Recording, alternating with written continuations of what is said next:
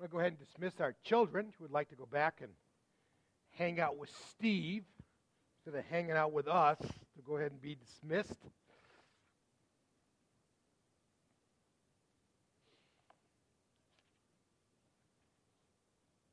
In preparation for our message today, we're in a series entitled The Greatest Stories Ever Told. We're taking a look at some of the parables of Jesus through the course of the summer. Really brought back to mind an experience that Christina and I had a number of years ago. We had a privilege right around the year 2000 to travel to Burkina Faso. Burkina Faso is a country in sub-Sahara West Africa. It's really one of the poorest nations in the world. I mean, we've been going to Rwanda for a number of years now, and it is way up the economic scale to where the nation of Burkina Faso is. It's tremendously poor. The average person makes $3 or $4 a month, kind of thing. There's virtually no infrastructure in the country, all that kind of thing.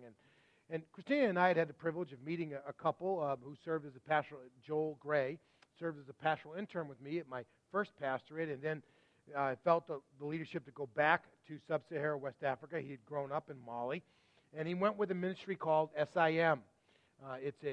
So they do a lot of mission activity across Africa. And he went back primarily to be a teacher, teaching at a Bible school.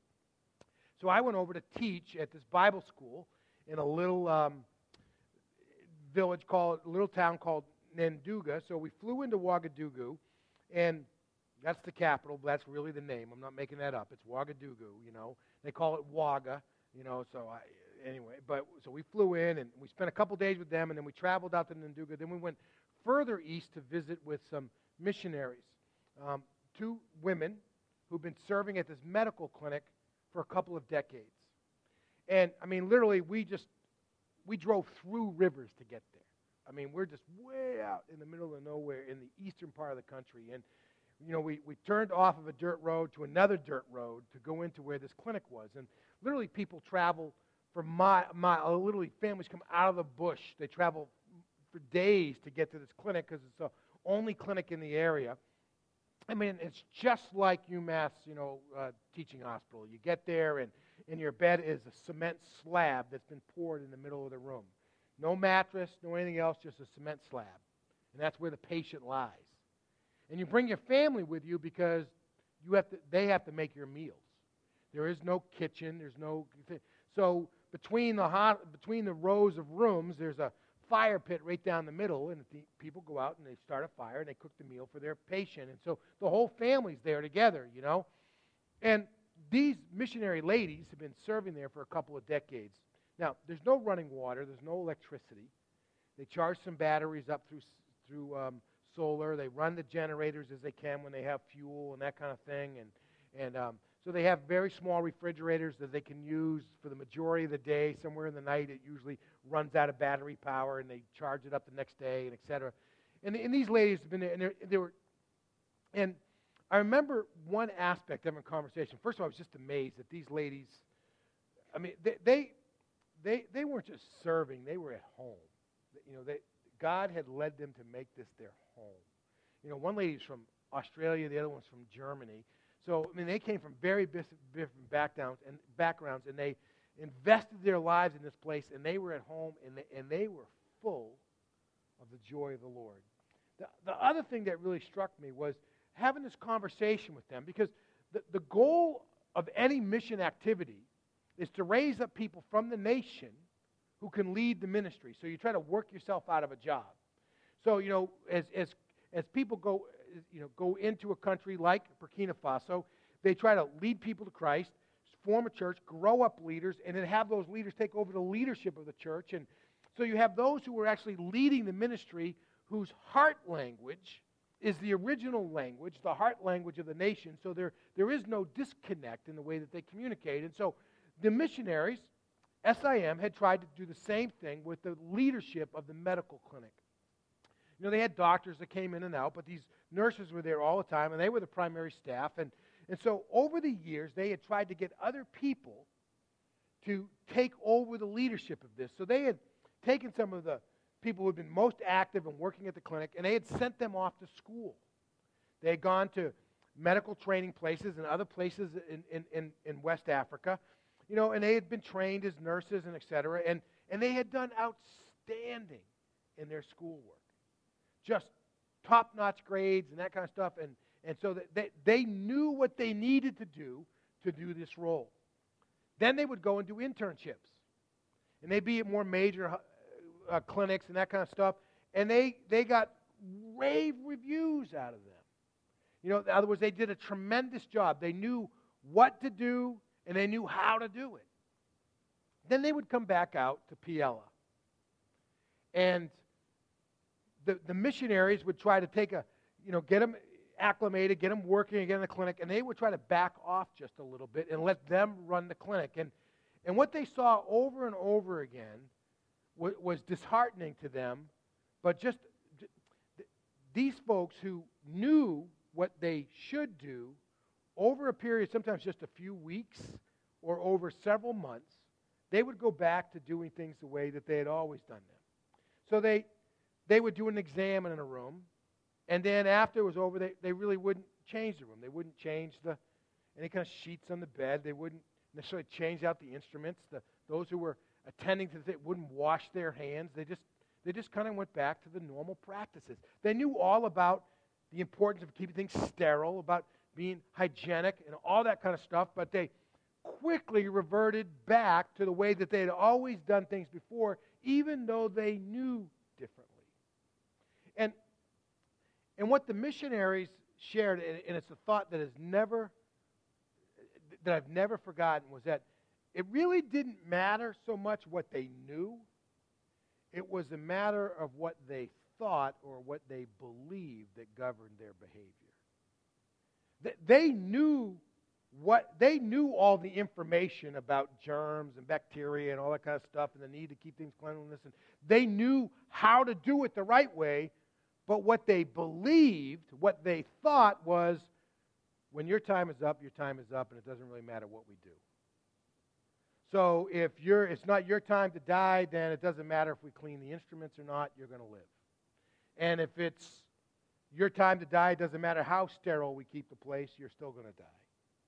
And this is what they thought, this is what they believed, and so what they believed was more powerful than what they knew. And so there was this, so obviously they had this sense of fatalism, right? Kind of when your number's up, and there's nothing you can do about it, so we don't really need to think about what we know. It's all governed by this because this is what we believe. And, that concept of the importance of what we know versus the importance of what we believe or what we think is a very powerful dilemma for us, dynamic for us in our spiritual lives, right?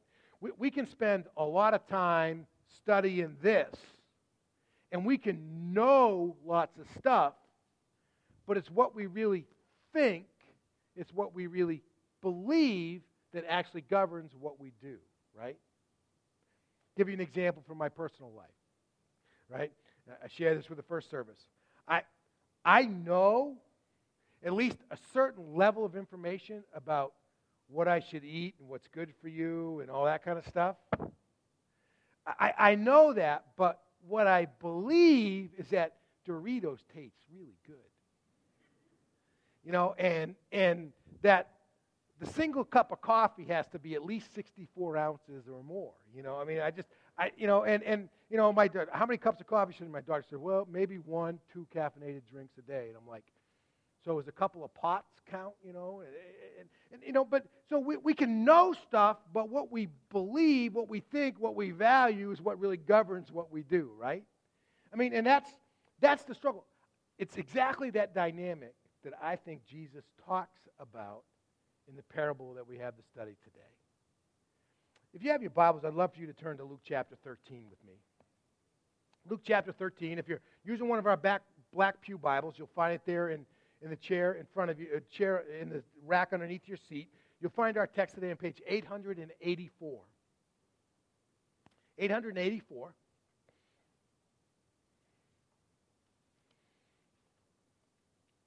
And we're dealing with this whole concept of change. What does it really take for us to change? Now, the biblical word for change is the word repentance. It's to turn away and to turn to. It is to change. Repentance is to turn away from a life without God and to turn to a life to God. And we're going to see that dynamic emerge in this, and then the message that Jesus shares from the parable for us. Now, this phrasing starts with this idea of at that time, verse 1 of chapter 13. At that time. Some of yours translations might have the phrasing on that occasion or on the very same occasion. This really points back to chapter 12. And from my perspective, what it's pointing back to is Luke's version of the Sermon on the Mount experience. Jesus is gathered. Just a huge amount of people have gathered together. The Scripture tells us at the beginning of chapter 12 that they're actually having to step over one another to move around. It's a huge crowd. Jesus is teaching them. He's answering some questions as they share with him. One guy's asked, tell my brother to divide the estate with me, and this and that. And the disciples are asking questions, and it's on that very same occasion when this huge crowd is gathered together, some people come forward, and they report to him about the Galileans whose blood Pilate, who is the Roman governor of the province, Pilate, the same one who had a hand in the crucifixion of Jesus just a few chapters later, reported to him about the Galileans whose blood Pilate had mixed with their sacrifices. In other words, they had been executed in the temple area while they were there to worship. We don't have any outside reference to this event in the life of the temple or underneath Pilate's governorship, but Luke tells us about these Galileans who were murdered by Pilate while they were in the temple. And that's Jesus, responds to them. He asks them a question. Do you think that these Galileans were more sinful than all Galileans because they suffered these things? And what do you think the people would have said? They would have said yes. Bad things happen to bad people. Good things happen to good people. That's the way God works. I mean, think about a story of Job, right? Job's friends show up and say, Job, a lot of bad things have happened to you. What did you do? And Job's like, I didn't do anything. I did the same thing I've always been doing. All the same things I did when God was giving me more and more and more and more, I was still doing those things, and now I have less and less and less and less and less. But the mentality that was out there was bad things happen to bad people. So the people would have looked at these Galileans who were executed by Pilate and said, those guys were the worst sinners, and we're better than them. The other Galileans are better than them. But Jesus, look at verse 3, he says, no, I tell you, listen to this, but unless you repent, you will all perish as well. In other words, they're on the same level as all the rest of us. Unless you repent, you will perish as well. All of us are on the same level. Or those 18 that the tower in Siloam fell on and killed, do you think they were more sinful than all the people who live in Jerusalem? He says, no, I tell you, but unless you repent, you will all perish as well. Siloam was an area of Jerusalem where there was a pool that used to bubble up every once in a while. We see in the Gospel of John, there was a time when there was a man there who wanted to get healed because they believed that the waters had healing powers when they were bubbling. And so he was a lame man. And the water started to bubble, and he tried to get in first, and he just couldn't get there fast enough. And every single time, somebody else beat him into the water and took the healing power. And Jesus comes along and heals him. Christina and I, when we got to travel in Israel a few years ago, we went through this part. You can still see the waters that are there, and etc. But there must have been a tower that was built into the wall of that part of the city that was designed there for defensive purposes. And because of faulty engineering, it fell over and 18 people died. And the assumption was these people did something wrong and God got them. And Jesus says, no, I tell you, unless you repent, you will all perish just as well. They're all the same. We'll all stand the same before God. So he tells them this parable. A man had a fig tree that was planted in his vineyard. Fig trees are very common to the Middle East. They're part also of Western Asia. And they produce a fruit that can be eaten fresh, and it's very tasty. They can also dry it, and it's very tasty. When I was a kid, I used to love Fig Newtons, you know. I'm sure it had a little sugar and some other stuff mixed in there, but they tasted good, you know.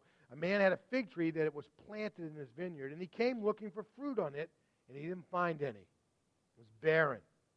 And he told the vineyard worker, listen, for 3 years, and by his third year, it certainly should have been able to produce fruit. He says, for 3 years, I've come looking for fruit on this fig tree and haven't found any.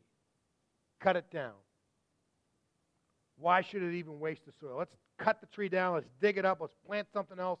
Let's use the nutrients here for some other thing that's actually going to produce fruit. So cut it down. Let's get rid of it. I'm done with it. But he replied, this is the gardener. He says, sir or master, just leave it. Leave it for 1 more year also until I dig around it and fertilize it. I'm going to cultivate it. I'm going to break up the soil. We're going to let more water into the roots. I'm going to bring in the best cow and goat dung I can find and going to fertilize it. We're going to give it 1 more shot. Perhaps it will bear fruit next year. But if not, you can cut it down. Give me 1 more year to see if this tree will produce fruit. Just give me 1 more year. Now, when you look at this parable, there are a couple things that really stand out for me. One I think is who is the fig tree? Now, there are those who want to say that this is really a reference to the nation of the Jewish nation, the nation of Israel. That God had planted them. He expected them to bear fruit. They really weren't bearing fruit. And with that, God said, I'm ready to be done with this, and I'm going to do something different. And some would point to the New Testament church as a part of that. There's probably some merit in that understanding. I think it could also be identified, the fig trees can be identified as individuals, us. God plants us. He expects there to be fruit. When there isn't any fruit, there comes a time when God's patience wears out, and he cuts it down, and it's gone. Now, I want to ask you a question, though. And I want you to think about this for a minute. The first service struggled with the answer to this. It's not apparent, but remember how the story started. On this occasion, when there's a huge crowd together, some people come forward, and they say to you, hey, did you hear about these Galileans who got executed by the Roman governor? Why do you think they were telling them that? What was their motivation? You know, the answer is not, well, this is before they had the internet, and that's the only way you got information shared. That's not the point. Why are these guys coming to Jesus, who's from Galilee, telling them that the Roman occupier has executed some Galileans, and they're speaking to a guy who is a religious leader with lots of sway over the masses? What do you think they want?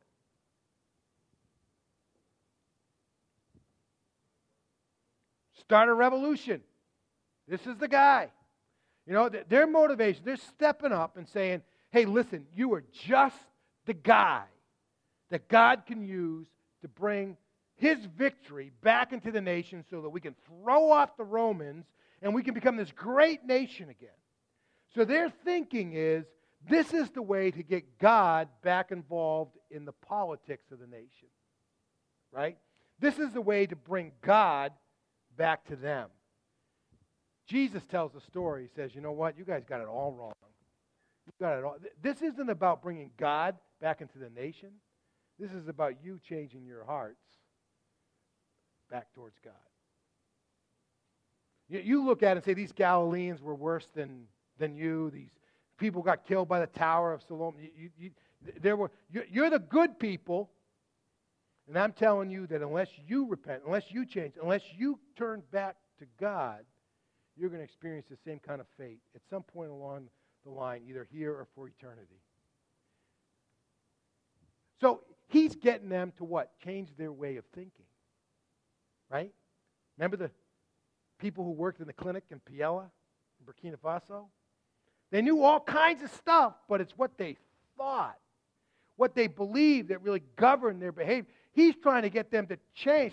You're looking at this saying, this is an opportunity to bring God back to the nation. I'm telling you, you're no different than the rest of these people. You're under judgment. You need to repent and turn back to God. And there's several things that he teaches us from this parable related to that truth. Here's the first one, is that there is a universal need for repentance. Not a single person is exempt from the need to repent. It's universally necessary. They're looking at it and say, well, these people, the ones who got, the Galileans who got executed, the people who had the tower fall on them and crush them, those people were the bad people. If they had just repented and turned back to God and got rid of their sin, they would have been fine. But that hasn't happened to me, so I'm good. And Jesus said, no. Unless you repent. And the reason you need to repent is because you're no different than them. And there's a universal need for repentance in our lives. The Scripture's pretty clear about all of that. Isaiah put it this: we all like sheep have gone astray. Each of us has turned to our own way. We just want to do life our way and make sure we'll just be a little bit better than the people around us, so the lightning will hit there, won't hit us, and we'll be okay, and we'll just do life our way, and we're gone astray. That Paul's a little bit clearer in the book of Romans when he says all have sinned. All have sinned and fall short of the glory of God. There's a universal need for repentance. Now, I think that repentance takes two forms. One is what I call the initial act of repentance. It is that moment that's a part of our spiritual journey when we recognize that we are indeed no different than the Galileans. We are no different than those whom the tower fell on in the area of Siloam in the city. That we are a people who could be under judgment. We recognize that we are indeed sinners, and we have a change of heart, and we turn our lives back, and we accept the forgiveness that comes from us in Jesus Christ, and we commit our lives to living by faith, even though we don't know exactly what that looks like, but we're going to figure it out as we walk with God every single day. There is that initial act of repentance, but I got to tell you, there's actually an ongoing dimension of repentance as well. That aspect of putting off the old self and putting on the new self, of taking up your cross daily, as Jesus talked about. There's a need for you and I to have the way we think changed every single day. Because it's not just what we know, but because who we know should change how we think so that we live differently as we go forward. There's a universal need for repentance. And the reason there's a universal need for repentance is because there will be a universal day of judgment. There will come a day when all of us will perish, depending where we stand. But here's the good news. And this is the point of the parable. It's that God is a master of second chances. God loves to grant second chances. The imagery here is that God is the vineyard owner who's come into the vineyard and said, I've planted you. You should be producing great figs for me to eat and enjoy right now. And you're barren, and I should be done with you. But I'm giving you a second chance. God is a master of second chances. That's what grace is all about, right? I remember a few years ago we had the October snowstorm. You remember October 30th or something or other, we got like 18 inches of snow, some ridiculous amount of snow. Christina and I had this peach tree that was out by our mailbox. I mean, I put a massive investment of $10 in it from Home Depot. But it grew up and produced all these great trees. And when we had a big snowstorm, it split literally right down the middle. But the bottom 2 feet, and so I cut it off, and I waited 2 or 3 years to see if it was going to resprout. I had a couple of other trees that resprouted. Finally, I had to just cut it off, right? But I was trying to give it a second chance to recover, and it just never would. It was just too far gone. But God is a master of second chances. God loves to grant. Think about if God was not the grantor of second chances, that God wasn't a master of it. What would have happened after Adam and Eve?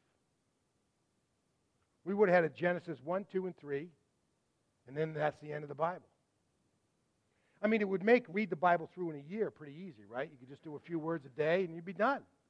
But, after Genesis 3, where you have their disobedience, where they do what God has specifically instructed them not to do, it'd be over. But God is a master of second chances. In fact, just a chapter or two later, you see Cain killing his brother Abel because Abel was selling out to God a little bit more than he is, and et cetera. And And the bearer of the good one is gone. And God, in the master of second chances, grants Adam and Eve another child, Seth, who becomes the bearer of the promise. Think about Abraham. You know, he's got the promise of this child, and it just won't come through Sarah. So he goes into to Sarah's handmaiden Hagar and has a child, Ishmael, and God could have said, "That's it. I'm done. I'm done." God grants second chances. Think about Moses, right? He has a second chance of being rescued out of the river, but then he kind of blows that second chance by killing the Egyptian in his own initiative. But God grants a second chance, and he comes back and he becomes the deliverer of the nation. Think about David and what it would have been like if God wasn't a God of second chances after his experience with Bathsheba, and then having Uriah killed by abandoning him at the front lines in the battle. God is indeed a God of second chances. Think about Peter and his 3 denials of Jesus. God loves to be a master of second chances. Think about the Apostle Paul, the persecutor of the church, the killer of Christians. God's a master of second chances. He's a master of moments of grace.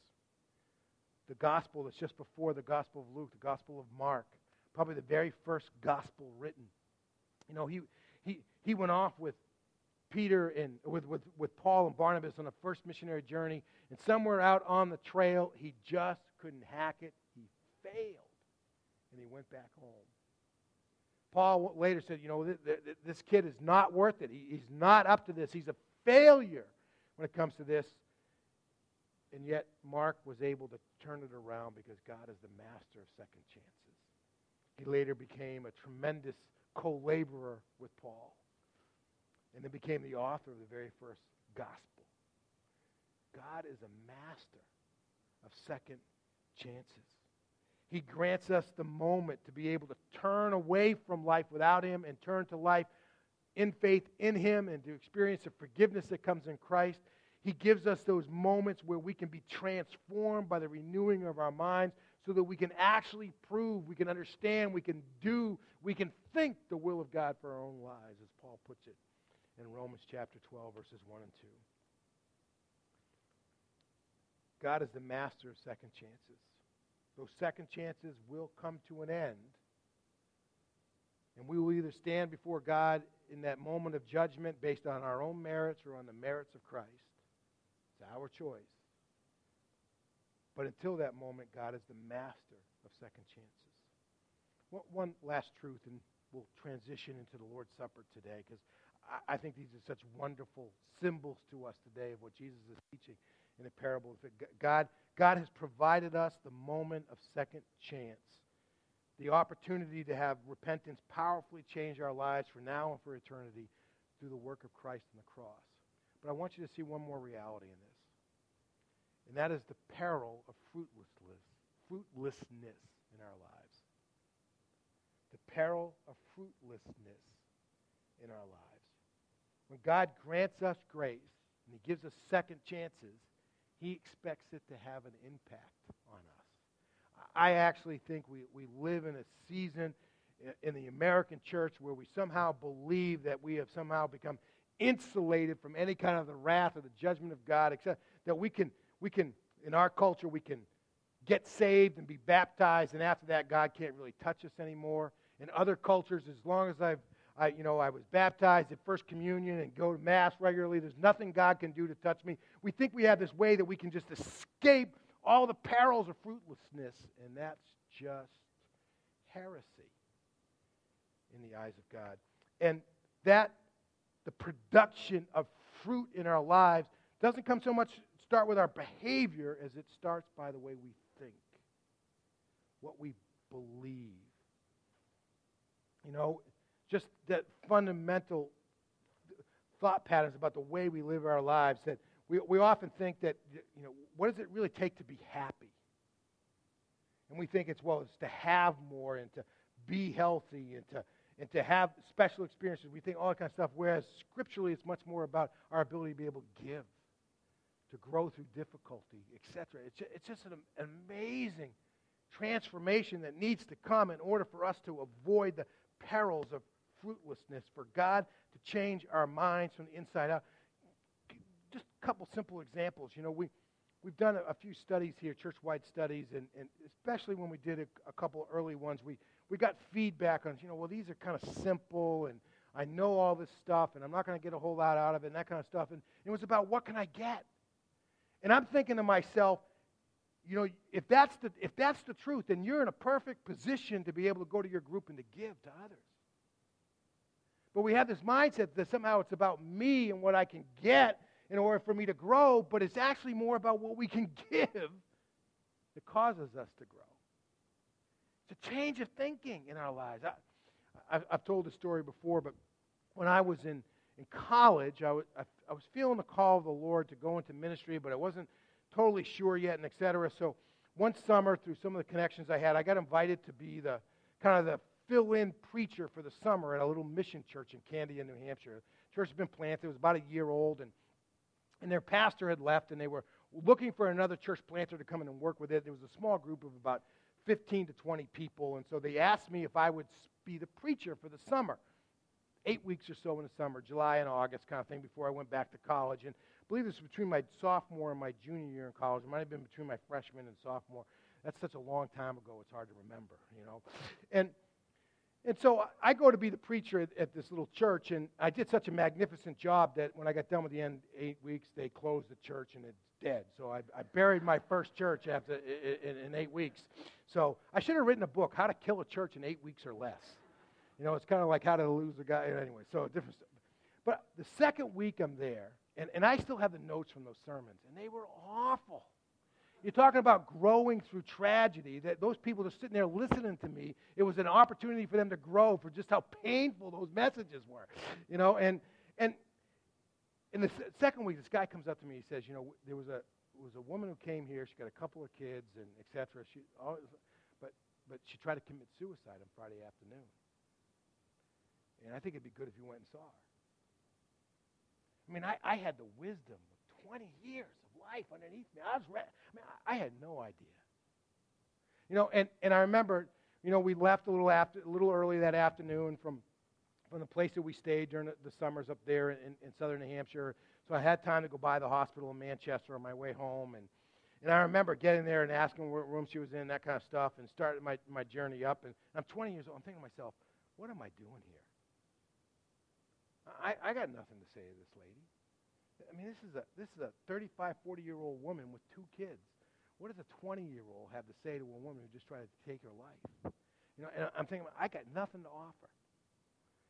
And to tell you the truth, I walked into that room and I had a visit with her. I don't remember anything I said to her. But I do remember a way that God changed my thinking. Was that it wasn't about what I had to offer. Is that had to do with whether I was available or not to be used of God. And I do remember that my visit with this woman was a blessing to her. It was something God used to bring just a little bit more hope. But it wasn't because I had anything to share with her. It was simply because I was available to God. The perils of fruitlessness have their origin in our failed way of thinking. We need to let God change us from the inside out. So Jesus says there's a universal need for us to change. And that God is willing to give us that chance. So let's take it. Let's pray together.